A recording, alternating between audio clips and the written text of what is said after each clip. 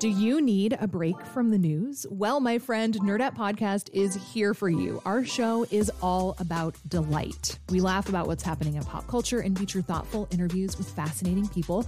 We even have a monthly book club that you can participate in. I could just go on and on about it. I loved this book. It was an experience, I'll tell you that. I discovered authors I had never heard of, and I'm really happy that I did. Come hang out with us. Listen to Nerdette wherever you get your podcasts. I could use I could use the ladder here. I'm gonna make some. Golly, Claire, Kayla, you see how nice that yellow's looking? So that's what we're going to work on, okay?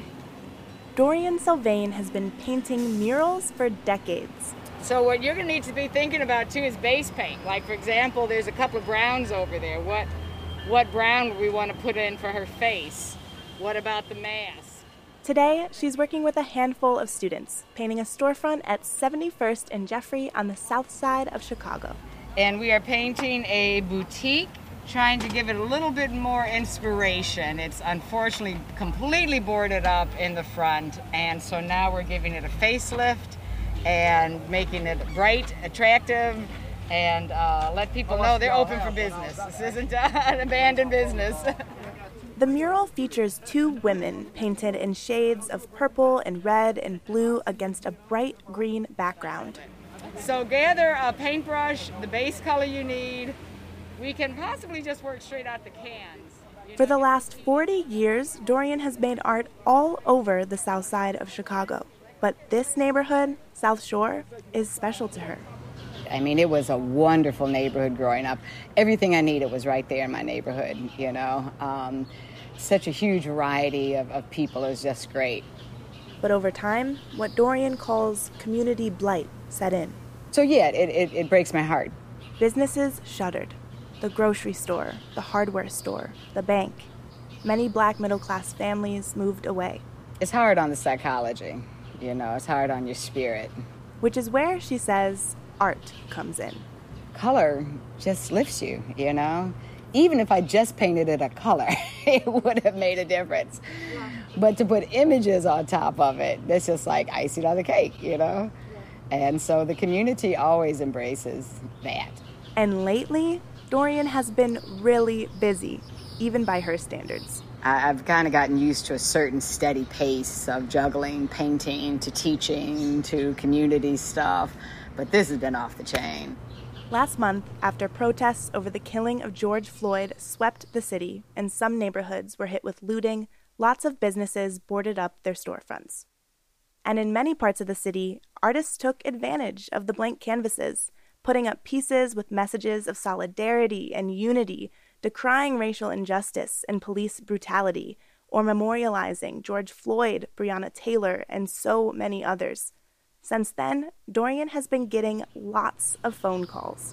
Certainly we get a lot of calls because nobody likes the look of raw plywood on their windows, their business windows. But I think it goes deeper than that in the sense that people need to express themselves. Sometimes where words fail us, we look to visual ideas, maybe to kind of fill that in.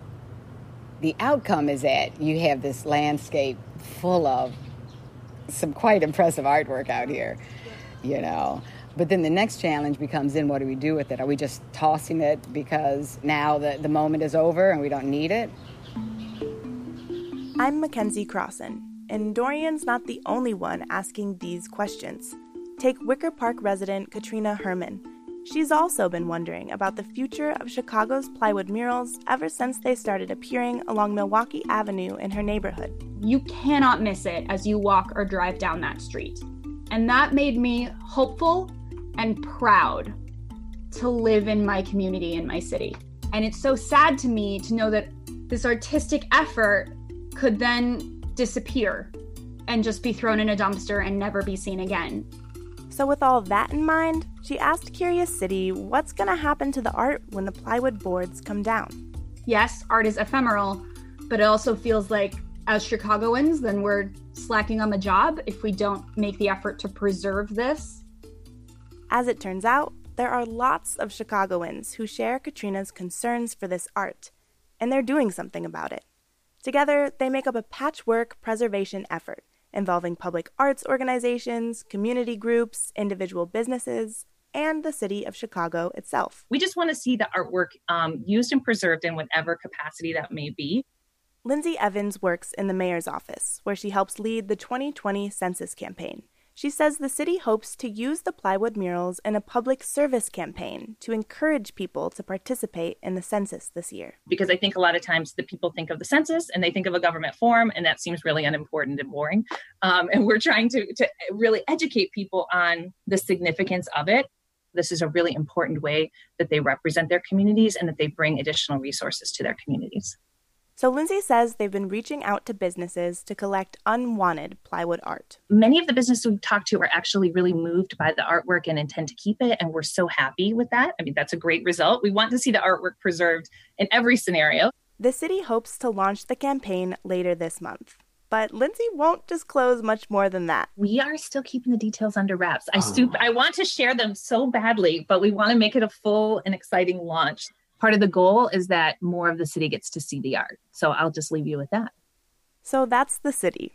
But from our reporting, it appears that most of the action is happening at the grassroots level, led by artists and art lovers. And it's a lot of work. It's nonstop. Like, I barely get any sleep. You know, my back hurts, lugging plywood around myself, even though people think I sit in some pretty little office and just tell everybody to go and get plywood. No, I'm actually out there scouting, taking plywood down, getting dirty. LeVar Horde is the founder and managing curator of the Beeline Project, an outdoor mural gallery on Hubbard Street and Fulton Market. He and his colleagues saw the plywood murals going up all over the city and decided to act. We began to put together teams of artists and people and renting vans and collecting the plywood coming down and putting them in our warehouse. And we've partnered with other groups in addition to our own groups to aggregate and collect all this amazing art. So we now have, probably about 60 or so really high quality boards. LeVar says it's been incredible to see how the boards change from neighborhood to neighborhood. When we were in Boys Town, it's pretty clear that the message of Black Lives Mattering and social injustice is pretty tailored to the LGBTQ spectrum. And then on the South Side, you'll find very deep messages about specific people, all sorts of names and tributes to people that, you know, may not snatch headlines as much as others. So LeVar and the Beeline want to take all this hyper-local protest art and put it all under one roof for an exhibition. We just thought, hey, you know, let's get these boards in one place and let people walk through a forest of plywood messages and art. They hope to put the exhibit in a 4-story timber loft building in Fulton Market and fill every floor with murals, along with multimedia elements like maps, audio, and video to give context to each piece. The opportunity to slow down and look at the boards, not just in passing, but to actually take it in and receive it. That's a very different experience than just being on the street. When the exhibit is over, LeVar says some of the boards will probably go back to the storefronts. Others will be auctioned off, with proceeds going to the artist or a charity of their choice. But all that comes later. For now, he's busy collecting boards and planning the exhibition. I believe so much in this exhibition. And just by seeing the murals that we have in the warehouse now, I mean, I see the power of the messages, and I just can't wait to be able to throw the doors open and share that with everyone else. Another preservation group is taking a different approach. Like LeVar, they've been hustling around the city gathering pieces, but they're not going to auction them off. We don't want them to go and sit in somebody's house. We don't want them to sit with art collectors forever. We want them to remain out in the public. We want that message to be seen as long as it possibly can be. This is Christina Brown. Along with Camille Hunter, she started Sounding Boards, an initiative to commission murals and preserve them after they come down. They hope to participate in LeVar's exhibition, but their ultimate goal is to find permanent homes for the art in public places like schools or parks. As Camille explains, they don't have a concrete plan yet, but they have some ideas. We really want it to be some sort of public installation or something that can really be interactive for every individual to be able to look at and remember and kind of honor this space and time. And for them to be in locations where you might not typically have access to art. We don't want this to be a pay-to-play kind of thing in the future. No one should have to buy a ticket to see this piece of art that was sitting outside before. So to answer Katrina's question, it's impossible to say what will happen to every single piece of art that's gone up in the last month and a half. Some businesses say they will keep it or move it indoors. Some murals will end up in exhibits and gallery spaces, at least temporarily. Some could be added to private art collections, and some might end up on permanent public display. Katrina just hopes the art won't be forgotten. I hope that it's all collected and stored wherever you store art. I don't know.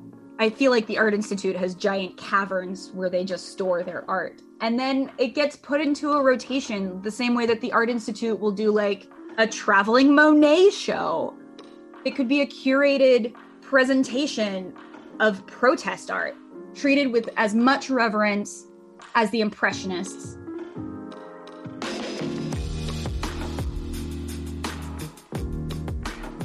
Curious City is supported by the Conant Family Foundation.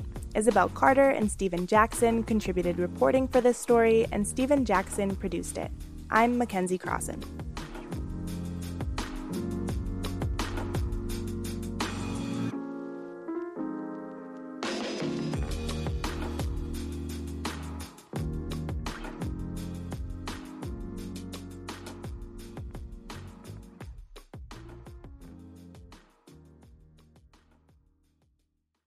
Sometimes you just need a quick overview of the news. Meantime, it was chaos today at the Chicago City Council. A Chicago cop with a controversial past is running for judge. Other times, you're looking for a deeper understanding of what's going on in the city. Wow, no one has asked me that question. The Rundown podcast has all of that, and it's Chicago-based, so you know what's up in your neighborhood and across town. Listen to The Rundown wherever you get your podcasts or at wbez.org/rundown.